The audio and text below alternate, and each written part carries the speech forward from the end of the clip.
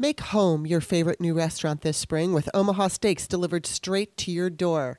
Have you ever wondered what makes Omaha Steaks so good? It's the aging process. Omaha Steaks are aged at least 21 days. That's where the magic happens. Try these mouth-watering steaks in the Butcher's Best Sellers package. Go to omahasteaks.com, enter the promo code VOICES into the search bar, and save over 50% and secure exclusive pricing.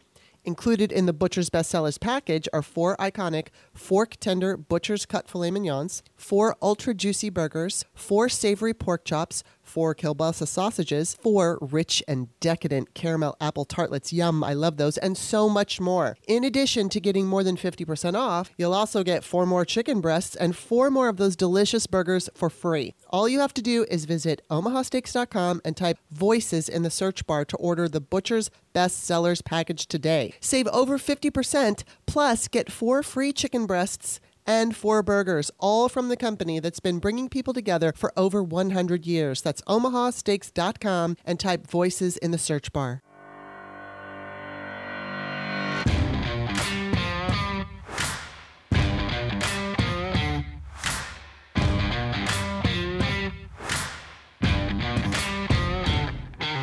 Welcome to the Start Me Up podcast, part of the Sexy Liberal Podcast Network. I'm Kimberly Johnson, quarantined in D.C., but only for like another month.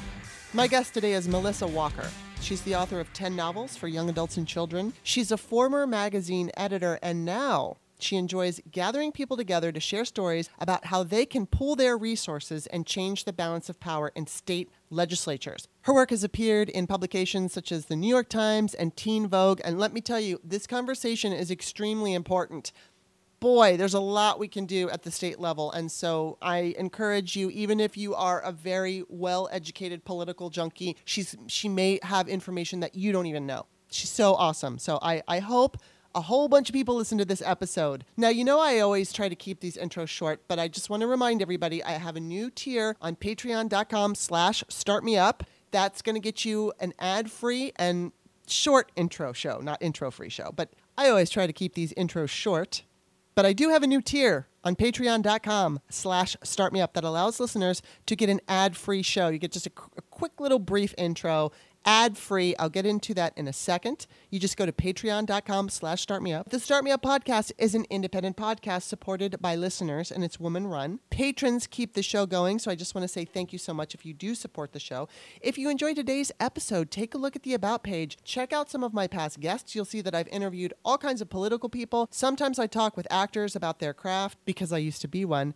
But again, you can find all that information on patreon.com/startmeup. I do 2 free shows every week, Mondays and Wednesdays, and they're followed up by What's Up with Me, where I talk about whatever I feel like. And at least once a month, I do a show, patrons-only show, with a guest. Now, as I said, I added that new tier that you can listen ad-free and just a brief little intro. You can also make a one-time donation by checking out the text in the Patreon description. I always include my email, and you can use that with PayPal. You can find Start Me Up on iTunes, Stitcher, and wherever podcasts are found. Just stop by the iTunes app, Apple Podcast Store, become a subscriber because it's free. And while you're there, please rate the show and leave a review. I just want to say the show is also part of the Demcast network. All right. Please enjoy my conversation with Melissa Walker. Welcome to the show, Melissa. Thanks, Kimberly. It's nice to be here. Well, I think you're an interesting character because you, like me, have written books for teens and for young adults. And so before we get into the conversation about politics and local legislatures and all that good stuff, which is extremely important, I'm just curious on a personal level to know about your books, and then I just also want to know about what drove you to write them. Oh, wow. Well, let's see. I do have a bunch of books out. I have some young adult novels and some middle grade novels, which are a little bit younger. And I think I started writing them because I worked at a teen magazine, and I always felt like my internal narrator was around 17 years old, even as I grew up. Me too. That's funny. It's totally, I mean, really, that internal monologue just stayed in the teen years for a long time, and I found it to be very natural to slip into that when I started writing, and I just enjoyed it so much. Wow. Yeah. And so what kind of stories do you write? What are the subjects? I write mostly contemporary fiction. And the way that I really identify a story is I try to remember an emotional truth from when I was around the age of my main character. So I think a lot of people sometimes wonder, like, oh, well, how do you keep up with, like, what 12-year-olds are saying or what 17-year-olds are into? And that stuff doesn't matter so much if you're telling a story that has emotional truth at its core. So true, yeah. Because we all go through these big things. And, of course, every teenager feels like they're the only person this has ever happened to, the only person who's ever felt this way. Yeah. But these are emotional, universal experiences. And I think if you can capture an emotional truth, the details don't matter as much. Wow. That's fascinating because I wrote this book, Peyton's Choice. Now, it's a young adult book, and it's about abortion. It's about teen abortion. And while I never got pregnant, especially I've never been pregnant in my life, but I never experienced it as a young person. But what I did was I took the backdrop of where I lived and my friends, and I used it to help me, write the story. But what you talk about this emotional thing, one of the things that I wanted to, and I didn't even realize this when I started writing the book, but it just kind of came out, that I wanted to touch on that really meant a lot to me was sometimes good. Now this could go for women too, but in this case, good men, good young, guys, teens, whatever, can say shitty things to women or say things to women that make them feel either insecure or, whatever it is that's not like fair. But it's not that they're trying to be jerks or they're being jerks. It's just that they don't necessarily know how to communicate in a way that's fair to their partner. And so I really wanted to point that out. I wanted to illustrate that the lead in the story, who I did base on me, because I wasn't unable to do this when I was younger. Like, she was able to communicate with her boyfriend and explain to him, when you say this, it makes me feel this way, so that instead of scolding him or, pointing out or trying to make it look like men are jerks, it was like this way they were able to have a conversation about it. And I would hope that any young people reading it, that would stick with them. And so that's interesting that you say that emotional point of view. And the other thing that I thought of when I was writing was that I didn't want to reference too much of like today. I wanted it to be timeless. So I think I had texts. That's like the farthest. I mentioned Facebook or Instagram and texts.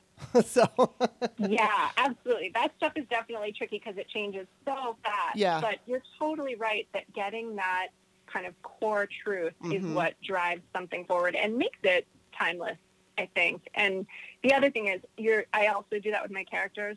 They have much more presence in their ages than I did when I was their age, and I think that's kind of therapeutic in a way too for an author. Yes, it totally is. That's so funny. So how did writing children's books turn into working in politics? Yeah, that's a great question, and I think I may have a unique answer because I'm not sure anyone else has followed that career path.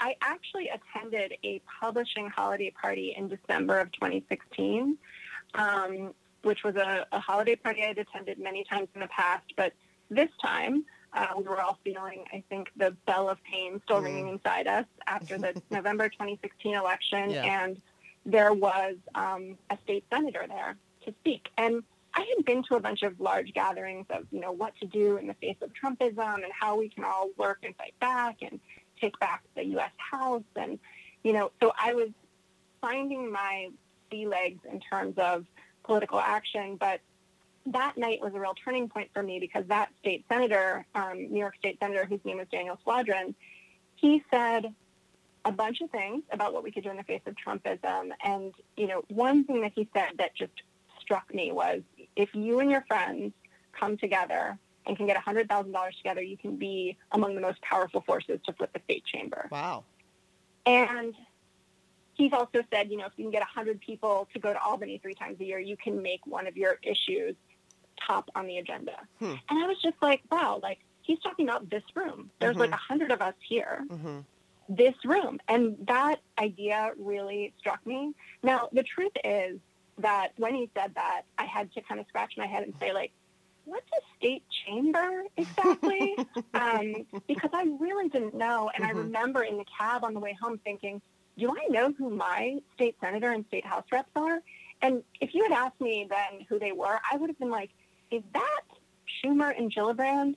But I would have been wrong because those are my U.S. senators. Yeah. And I didn't really know who was going to Albany for me. And I thought of myself as like a pretty well-informed person. So I got together with a few other children's book authors, and we met with Senator Squadron again, and to kind of dig into this idea, like, is that really true? Like, can we do this? And we started to understand that everything that we cared about was actually controlled by state legislatures. The things we were worried about, you know, from healthcare to education funding to environmental policy to choice to voting rights.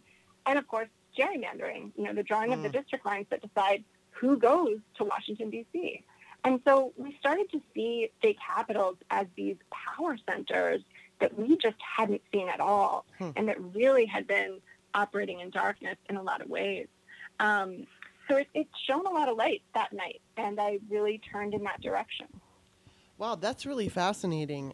So then why do state legislatures matter? And I know it's not just about gerrymandering. So outside of what you just said, like, why do they matter? And then how can, and this might be a loaded question, it might be too much, but I mean, how can someone like me or just the average listener who's not paying, I mean, okay, first of all, people who listen to my show, I think are pretty well informed, but I can't tell you my state reps. I don't know.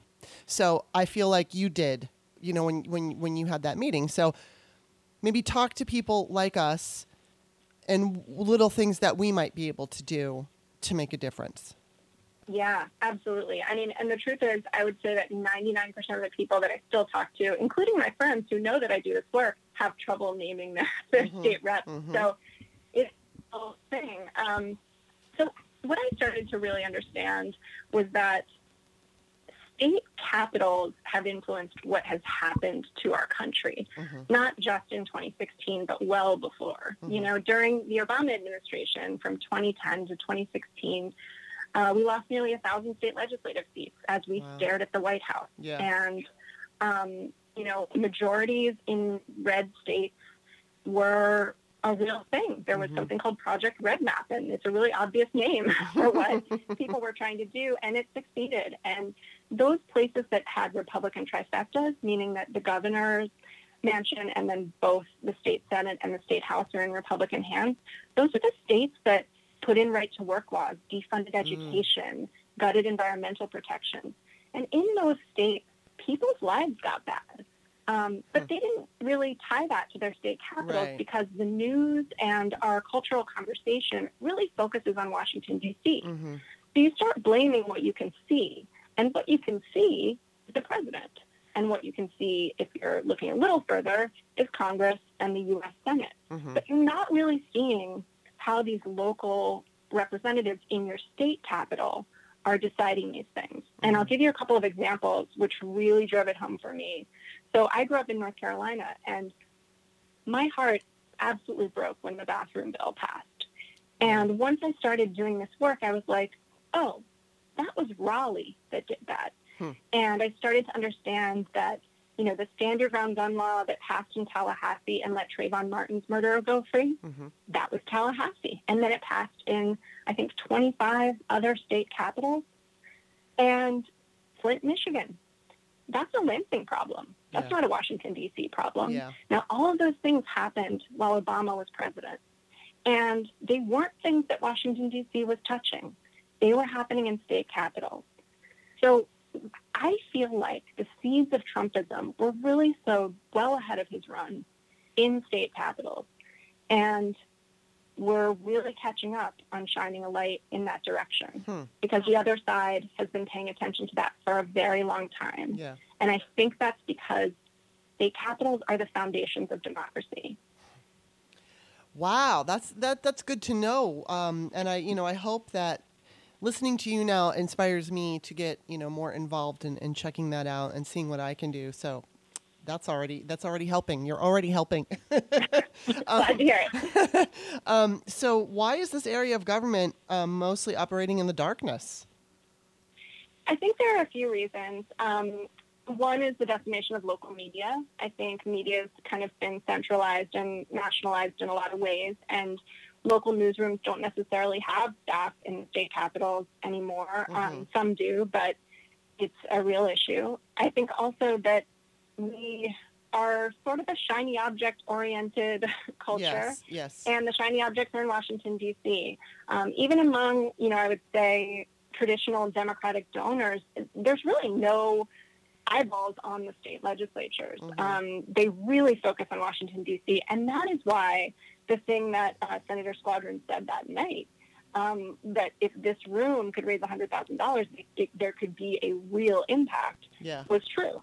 Because these, it's an area of extreme underinvestment on the Democratic side, and also an area where the races are pretty local. They are not nearly as expensive as congressional races, and nowhere near as expensive as Senate races. And it is often cheaper to change the whole balance of power in a state chamber than it is to win a single competitive congressional seat. Wow. And when we change the balance of power in a state chamber, especially a gerrymandered state, and we're able to get fair maps in, we get congressional seats for free after that process. And so it really is this power center where the return on investment of focusing there and working there is huge. Yeah. Yeah. Well, I mean, of course, we always hear all government is local, and it really, really is. It's really about your local. I mean, obviously, the bigger picture affects all of us, but when it comes to your individual state, your individual state reps and all of that, they have such huge influence, and I think it's good to pay attention to them for the obvious reasons that you're talking about. So, let me ask you this: as far as the Supreme Court goes, how do state legislators relate to the Supreme Court? Great question. So, states are really meant to be laboratories for democracy.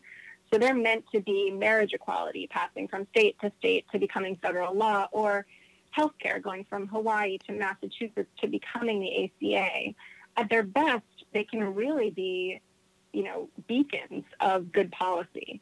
And right now, state capitals, with their current majorities in many, many states, are laboratories for voter suppression laws and bans on women's full health care. And the truth is that many, many state laws are the things that rise up to the Supreme Court for decision. Oh, yeah. So when we see that, I think it was the spring after Justice Kavanaugh was confirmed on the Supreme Court, we saw a bunch of state capitals introduce laws to limit women's right to choose, right? Now, that wasn't by accident. They did that so that those cases could be challenged and rise up to a Supreme Court that might now be ready to challenge Roe versus Wade, which is the federal law of the land, but states are always testing that. And so even though it's absolutely true that things are local and they matter for your state, it also really matters nationally because, like I said, when good policy spreads, that's great for everybody, and sometimes it rises up to be federal law, and that can happen for bad policy too. I just want to ask you a question, talking about reproductive rights and the right to choose and everything. There's this conversation that happens that I've seen people say that Republicans want to keep abortion legal. And I mean, just the other day I had Jared Yates Sexton talking on my show, and he said, they want to keep it legal and that way they can use it, as a wedge issue and everything. But then if they are able to finally just get, all the power they want, that's when they would take it away. I'm wondering, though, like, for instance, what are the chances, and this is just random question, wondering what you think about this, but what about the idea of them taking it away now? Now, let's just say it goes, Roe v. Wade goes to the Supreme Court, and they decide they're going to shoot it down. Because what Republicans can do is they can say, well, when you get Democrats in power, they'll find a way to make abortion legal again. So they can still use that issue. I mean, am I wrong on this? No, I don't think so. I haven't thought about this in these terms, but I think what would happen if that became the case is that it would go back to the states, right? The Right, decision yeah. would need to be made state by state by state. Yeah. And so, yeah, I mean, I think it's absolutely been kind of a hot button issue for so long, and a real issue that has galvanized both sides. And I think what I keep coming back to, you know, thinking about how, like, this is the law of the land, and this is granting full healthcare rights to women. And it's absolutely, you know, something that's just been decided. Yeah. But when states have the power to try to challenge these things and have majorities who are interested in challenging these things, it can absolutely, you know, become a danger zone. Wow. Now let's go to Kentucky. Okay. Is there good news for Democrats who live in Kentucky who just can organize and change the balance of power there in their state capital? I mean, is that a possibility, or is the state too red? That's a great question. So I work at an organization called Future Now Fund, and it was actually founded by that New York State Senator I heard speak that first night, Daniel Squadron, who resigned from the Senate to found Future Now Fund. And we do a 99-chamber analysis. 99 state chambers because Nebraska is unicameral, so that's why there's 99. But we look at where it's possible to change the balance of power, and we look district by district to figure out where we think there's possible flips. Kentucky has not been one of our target states electorally, I will say that. But the other part of our sister organization, Future Now, does policy work, and all 50 states are part of our policy work. And we have had representatives from Kentucky on our fellows list, meaning that they participate in our policy seminars and working with us to try to introduce and pass good policy. And the truth is, Future Now Fund is a nonpartisan organization. We're interested in representatives who want to improve Americans' lives. And that means that, you know, passing good policy is what matters. That's the thing that's really going to make change. And so in Kentucky, you know, we have worked with lawmakers and, you know, have helped people introduce certain bills that can hopefully get passed at some point. Yeah. But I will say that there are definitely states that it's a longer term situation in terms of changing the balance of power. Yeah. But I mean, obviously, but I think that's an interesting concept because, you know, I remember hearing back in the midterms that so many people were saying in Texas, specifically Texas voters were saying that they didn't feel it was worth voting because it was such a deep red state. And then Beto ran and he came pretty close and everybody was like, wow, you know, look, we can actually do this. I mean, obviously he didn't win, but the fact that he came as close as he did showed voters there that they do have power. And so if you take a look at some of these really red states, I mean, right now I can see where, like, for target reasons, I totally would get why you would choose, you know, maybe a purple state or a pink state over a deep, deep, deep, deep red state like Kentucky, because first you want to knock out what you can get.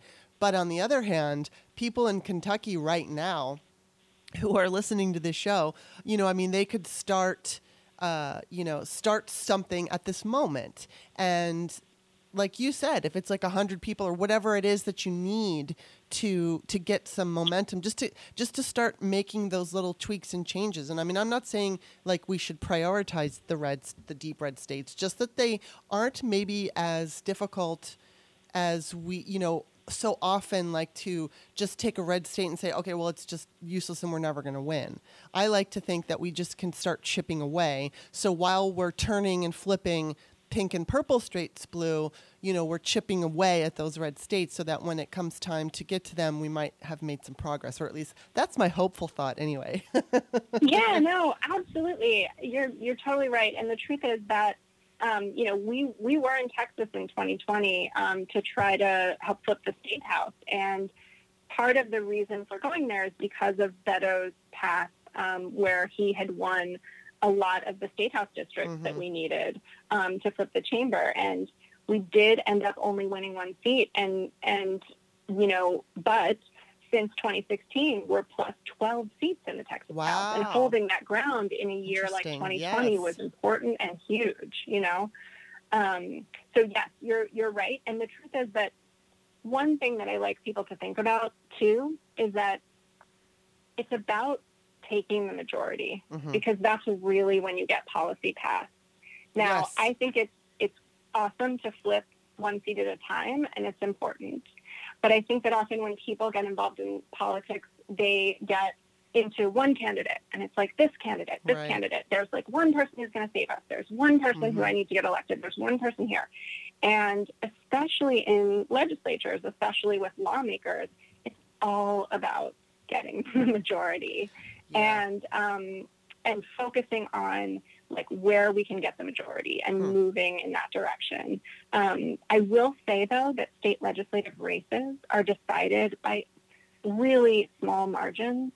And, you know, many of our races were lost or won by fewer than 500 votes.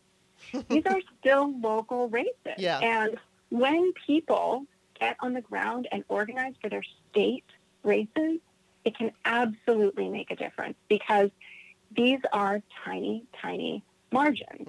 And they're local races. They're about candidates knocking on every door in their district. We are absolutely huge proponents of door knocking and the effects that can have, not only on winning a campaign, but then also being a better representative once you get to the state capitol, because you've met your constituents.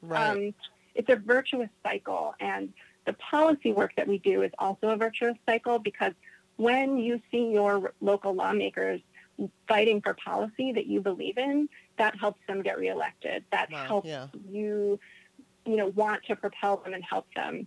And, you know, like we mentioned earlier, most people don't know who their state representatives are. And the ballot is designed in many, many states so that level of government is really far down. It's under all the statewide offices. It's, of course, under the federal offices. And I think that, you know, if I were telling people to take one thing away who are listening today, it's please find out who your state representatives are if you don't know, and start asking other people in your life if they know, because these are people who 100% are deciding whether you have clean water, and who are deciding how your education's funded, and who are deciding your voting rights. I mean, I think that's been popping up a lot in the news lately. You know, there are many, many states that are now putting in pretty egregious voter suppression bills, and that's the state legislature. So when people are talking about like, oh, it's such great news, Georgia's a blue state, Arizona's a blue state, Pennsylvania's a blue state, those aren't blue states. Those are states that went for Biden, which is really exciting and really important, but they are still controlled at the legislative level by Republicans, who are now passing a lot of restrictive voting bills to try to make sure that the top of the ticket doesn't go blue again. Yeah, that's a really good point. And, you know, I mean, also, I hate to be a bit of a Debbie Downer, but I was speaking with someone the other day who described himself as a staunch Republican, but he did not like Trump. And so I would imagine if he voted, he probably voted for Biden.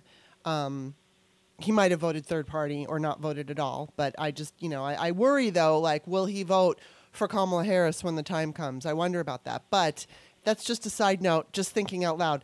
But what I wanted to ask you, as far as the state representatives, so let's say, you know, I'm wanting to see marijuana legalized in my state. Obviously, I could go to my senators, you know, the federal level, but I mean, would you recommend contacting your state representatives for things like that?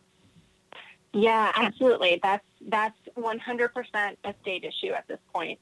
And you know, what's great about your state representatives is they probably have an office right near you. So you could just go by. They don't get a lot of calls.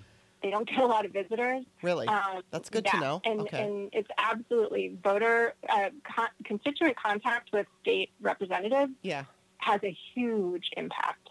So it really is true that if you, like, even 5 friends decided, like, hey, let's set up a meeting with our state representative and talk about this issue, 100% would you get a meeting. You would get, you know, a lot of information and, you know, hopefully leave with a plan of action. It really can make a difference. Wow. That's exciting. I mean, I've kind of understood that, but when you talk about it, it's making me feel like I should start pushing people. It's like, for instance, you see people on social media. Some of them are legitimate trolls. Some of them are just feeling like this is not a fair country, and they say both parties are the same. I don't know how anybody with a working brain can look at what's happening and say both parties are the same. But I do understand that there's corruption in government, and there are things that, the money that is in government does not help people. There are all kinds of things in the way that we have our system set up that could be better and more effective. But at the same time, I think it's important to know that, for all voters to know that you do have this power, that you can go, I will give you an example that I used to advocate for the Equal Rights Amendment. Well, I still kind of do, but before it was voted in by all 38 states, I know there were a lot of people. I knew a lot of women, so I always tend to say women, but men were involved too. So they were going down to their state capitals and their state legislatures, and they were knocking on doors, and they were talking to these people. And, of course, they were talking to the federal representatives, but they were also talking to the state ones, and they were making sure that everybody was up to date. And it's interesting because sometimes you will find that your local representatives don't really know very much about a certain issue that you might be completely passionate about. So not only can you influence them, you might even be able to educate them on something that they are interested in. I mean, obviously, most of them are aware of the marijuana situation, but other things that, like the Equal Rights Amendment, so many people in Congress didn't even know, because most people in this country had no idea that the ERA, or they still don't have any idea that the ERA hasn't been codified into the Constitution. It's been ratified by all 38 states now. But now there's just this recently, yes, just recently, and now they're in the fight. I just heard that they're in a fight because there was a deadline that was attached and that expired, and then a judge decided that that the deadline was valid. But I think that the House, if I'm not mistaken, just voted to remove the deadline. So of course that would have to move to Senate, which I don't know about that. So we'll see. But I just don't know what the count would be. Like, do we need 51 votes or do we need 3/4? I don't know that. But it still goes into when you see people who are disgruntled and they feel like they can't trust government. I think a lot of that comes from not understanding that they actually do have power. And it's more than just voting for a president. It's more than even just voting in the midterms and voting in the general. People get stuck on that. It's like you said, you get stuck on one person. But it goes down to, it trickles down all the way into your neighborhood and your city council and all of this stuff. And so if you, like you said, if you could get a group of people and, you just put the pressure on, that's where we're going to find really solid change. And that's where we could really see Democrats, if all Democrats would figure out a way to do this, where we could really make an impact that's long-lasting and visible. Like you could like a blue map. You know what I mean? Absolutely. And, it really is about recognizing your own power, because I think until people feel it, they can feel pretty helpless. Right. And, so my title at Future Now Fund is I'm the director of Giving Circles, because after that first meeting with Daniel Squadron, I formed what became the first Giving Circle with a bunch of children's book authors. And we ended up, raising a little bit more than $100,000. Wow. And it was, it was us talking to living rooms and saying, we're going to each give $1,000. Can you match it? Or can you give $250 and ask 4 friends to give $250? Right. Or, we kind of broke it down, and we got there, and we went, that year was 2017, and Virginia has off-year elections. It's a voter suppression tactic. Yes. And they have elections this year too, actually. But that year we helped elect nine new folks into the House of Delegates in Virginia, and the balance of power there got so close, just 1 seat away from Democrats holding the majority, that Richmond expanded Medicaid in the state, and that meant that 400,000 Virginians got health care who didn't have it otherwise.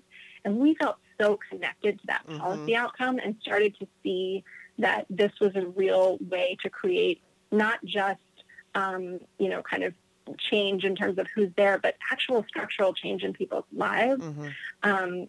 And Virginia, by the way, also is the state that finally finished the ratification of the ERA. Yes, it did. So that new blue majority in Richmond also helped kick that up to the federal level. Wow.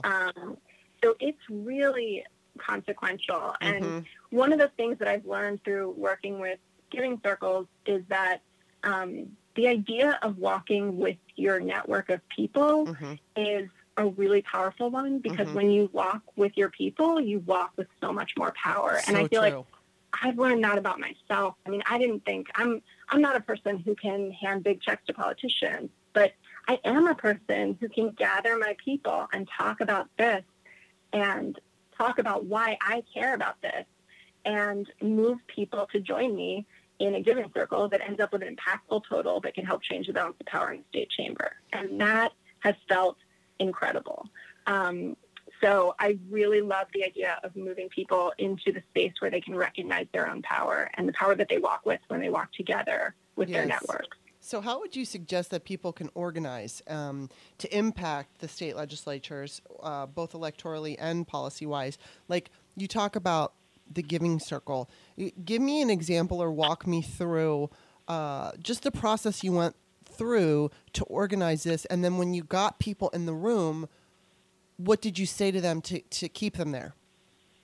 Yeah, that's a great question. So we now have a program, the Giving Circles program, which kind of walks people through. So when people sign up to start a Giving Circle with us, we give them all the kind of materials and stats and things that they might want.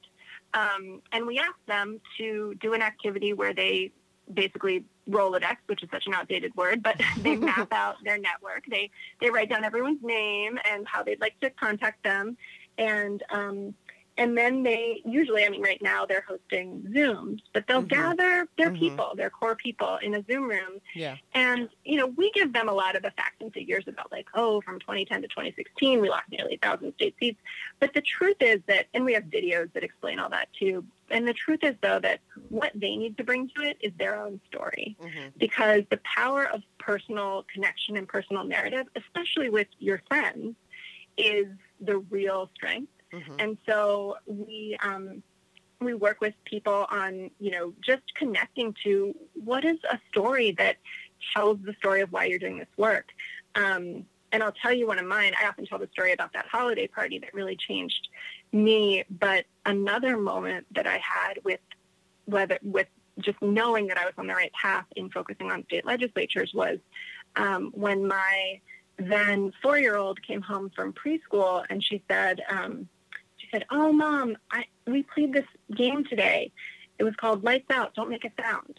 And I was like, "Oh," and she was like, "We hid in the closet, and the teacher said the quietest kid, you know, would you know, win a prize."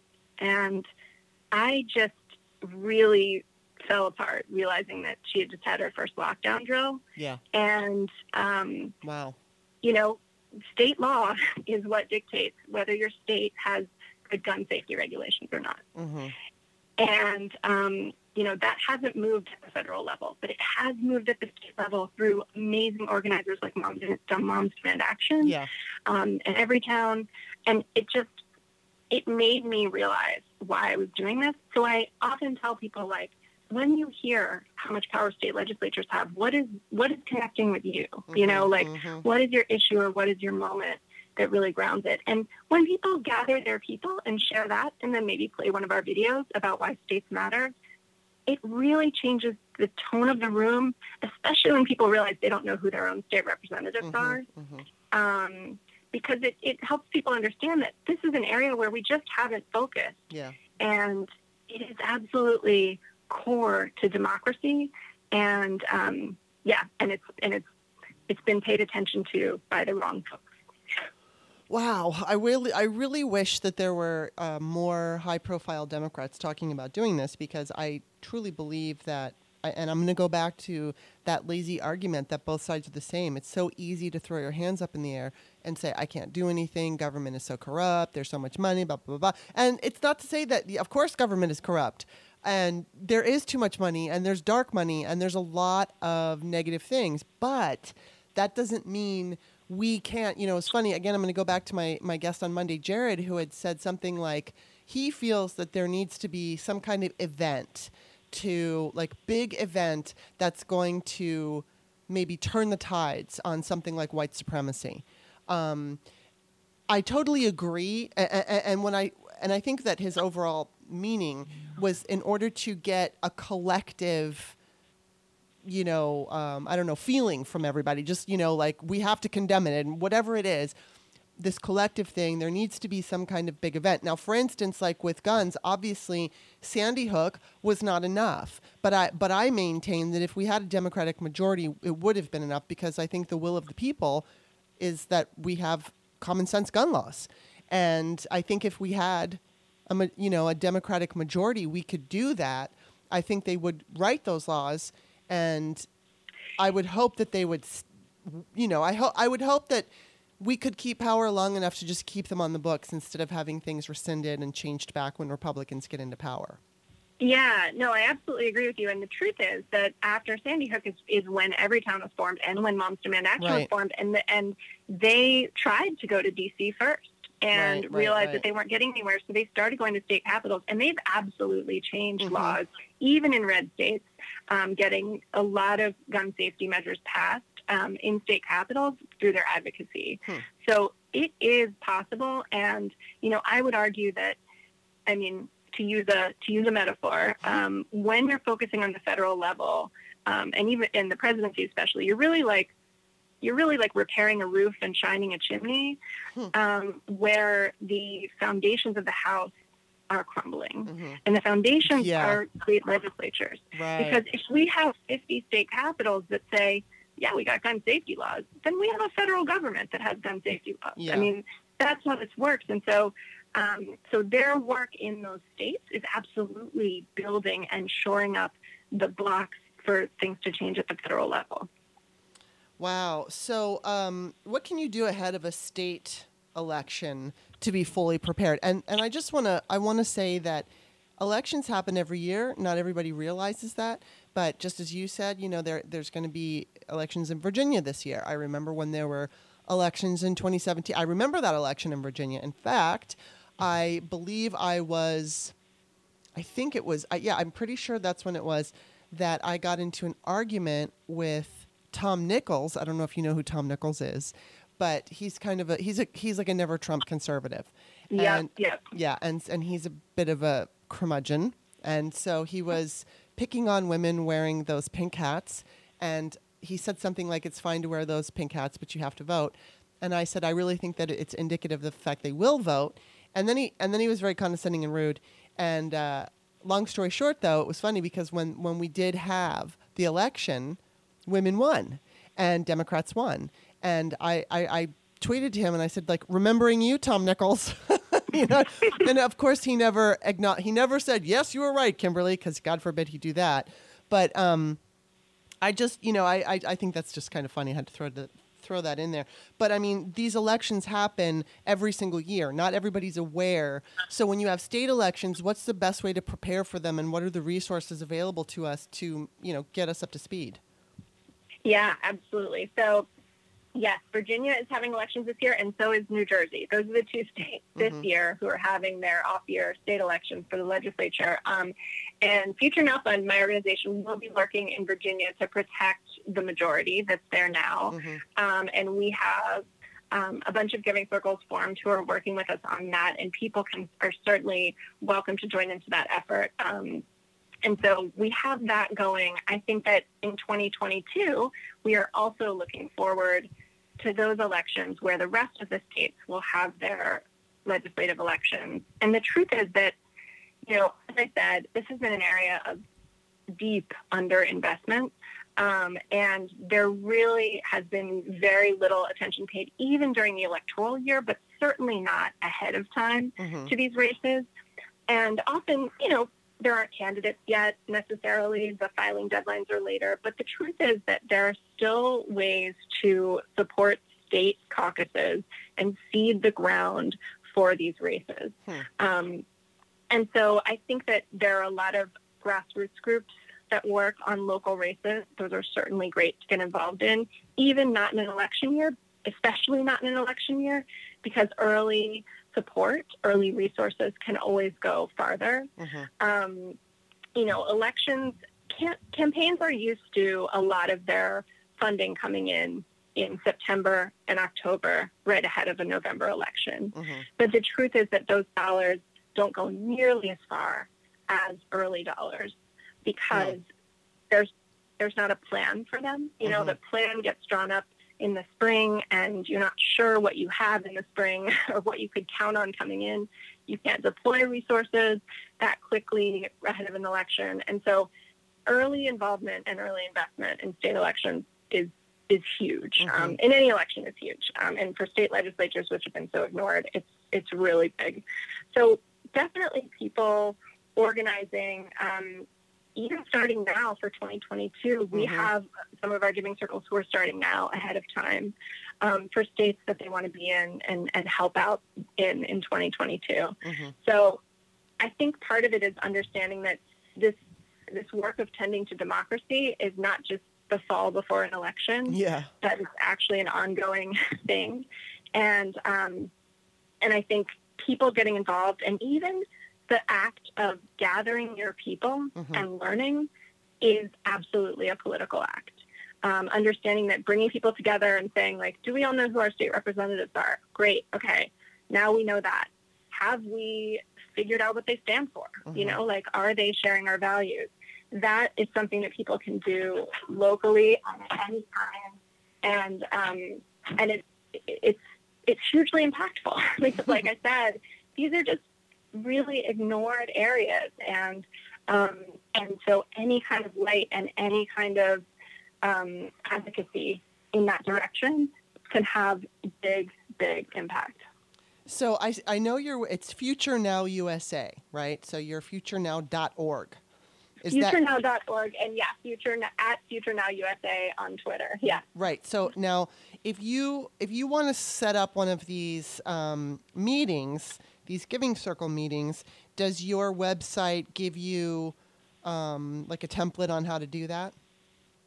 So on our website, there is a Get Involved link, and it has you fill out a form, and then a member of our team contacts you to say, like, do you want to get involved in which part of our organization do you want to get involved in? And Giving Circles is one of the options. And then our Giving Circles team gets in touch with the resources. We have a library. We have ways to set up a page. We have everything you need to get started. Well, that's important to know, because I know that it's like if you're just going to say, I'm going to have a meeting with my friends, it's like nobody knows where to start. But if you've got some kind of template, which you guys clearly offer, then you understand what direction to go in, as long as you've got somebody guiding you through it. And I think that's incredibly important. So I'm definitely going to put that information in the text of the Patreon description of the show. I know this show goes out to all different kinds of, Stitcher and all that good stuff. But if you're not on that Patreon page right now, it's at Future Now USA on Twitter. That's where you're going to find it's futurenow.org. And you can follow that. And then if you want to get, something going, just get your friends. Like she's saying, Melissa's saying, start with your friends, have the conversations. And it's so much easier to approach anybody in government when you have, so it's like you said, walking together, walking with your people makes you feel stronger. And especially if you have everything mapped out. So, and I want to ask you this last question. Excuse me. So let's say you go to your state legislator and you talk to your state rep and you tell them, hey, look, we're really not happy with this. We'd like to see more of this. How receptive are they? And then how would you go about, okay, let's say you've got a Democrat and you want to keep a Democrat in there and you don't necessarily want to worry about primarying them. How can you make a Democrat who's not being incredibly effective more effective? What are the types of, techniques or tactics or whatever that you could, because the thing is I think so many times our representatives don't hear from the public, and they either don't hear or they don't care, but the one, how do you make them care, especially on a state level, since you said they're not really hearing from anyone? So since it is so impactful, how can you get maybe a lazy Democrat to care? That's a great question. Well, I mean, the first thing that I should say is that, only in 9 states is being a state representative a full-time job. It is a part-time job. Sometimes the legislature only meets, like in Texas, once every 2 years. Wow. And it is, the people are teachers, they're lawyers, they're restaurant owners, they have other careers, and not all of them are policy experts, and they don't have staff a lot of the time. They're not nearly as outfitted as your federal reps. And so, that's important to know that this is a citizen legislature in many instances. And so you're talking person to person, which I think is actually like a really great thing in a lot of ways.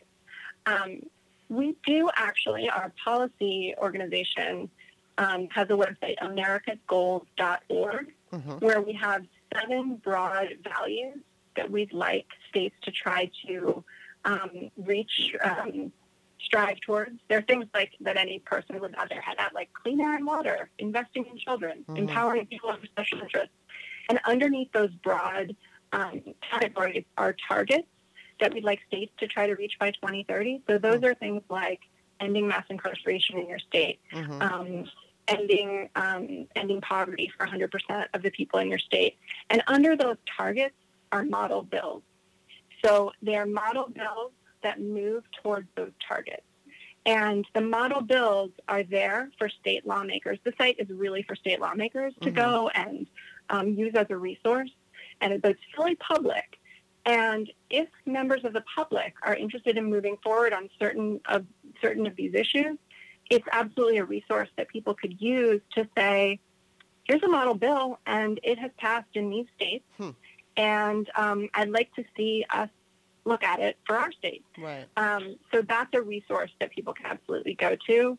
And it's really true that these are not career politicians in most cases. But it's also true that this is a place to build the bench. Barack Obama was a state senator. Stacey Abrams was a state House rep in Georgia. Right. And it is absolutely a bench builder. It's also a bench builder for the other side. Yes. And so I would say, Steve King was a state legislator. It's a place where a lot of things come together, but it has so much power and so little spotlight that people can really have a huge impact. Wow. Well, that's fantastic. And what a fascinating guest you are. And I'm so grateful for your insight. And I think that, I'm hoping that people who are listening to this are feeling inspired, because you can make it. I mean, like I said, I've got people on the show that are just like me, political junkies, always listening and always following. But that doesn't mean we know everything. So there's always something to learn. There's always something new in politics. And I came late to the game. I was not so interested in politics until, I would say, the thing that really pulled me in was the Al Gore, W. Bush thing, and then it went to the Supreme Court. That's when I started to really pay attention, and then increasingly over the years. But again, with the fact that, yes, I've been paying attention to politics now since the year 2000, so for 21 years. I still don't know I actually do think I know one of my state reps' names. I think it's David Trone. I know David Trone won in 2018, so I'm pretty sure he won in 2020, but I'm not sure, so I don't know. But anyway, it's been really great talking to you, but I just want to say, is there anything else ask you, I should say. And I just have to throw this in there. I don't know why, but I'm having like this brain foggy moment today. So that's why I feel like I'm a little off. So my apologies if I am. I'm like, oh my gosh, no, I love this conversation. I hope I haven't, I get so enthusiastic about this, and I have like so much that I want to share with people. So I hope I wasn't cramming too much stuff in. No. I really have like changed my career for this, and just feel on this level, because when I watch what's happening, with Senate right now, when I watch things not moving, I know that things can move in states, and I know that the work that I'm doing is impactful in that way. It's honestly been really cathartic for me over the last 4 years, and continues to be. And you mentioned Bush v. Gore. That actually was the Florida legislature. That was the voting laws in Florida, and Tallahassee deciding certain things about ballots. So the power just is immense. Wow. Awesome. Wow. That's just really good to know. So thank you so much for being on the show. Now, before you go, why don't you tell everybody where they can find you? And keep in mind, I am going to put the Future Now USA handle in the Patreon description, as well as the website. But as far as you're concerned and your books and everything, where can everybody find you? Thanks for asking. They can find me at melissacwalker.com and Melissa C. Walker on Twitter. Awesome. Well, thank you again. You can also, before I forget, see, I told you my brain's just going, meh. I'm author Kimberly, Kimberley. Don't forget that extra E at the end of my name on Twitter. And then, of course, you can find my books, too, on Amazon. So if you do get one of Melissa's books and you like it and you read it and all that good stuff, please leave her a review, because authors always need good reviews. I love to put that in there all the time, because we always do. So thank you for being a guest, Melissa. I enjoyed talking to you. Thank you for all of your wonderful knowledge. Oh, thank you, Kimberly. And it is a real pleasure to talk to someone who's not only a political person, but also a YA author. Yes, exactly. All right. Well, you take care. Be safe. Thanks so much. Bye-bye. Bye-bye.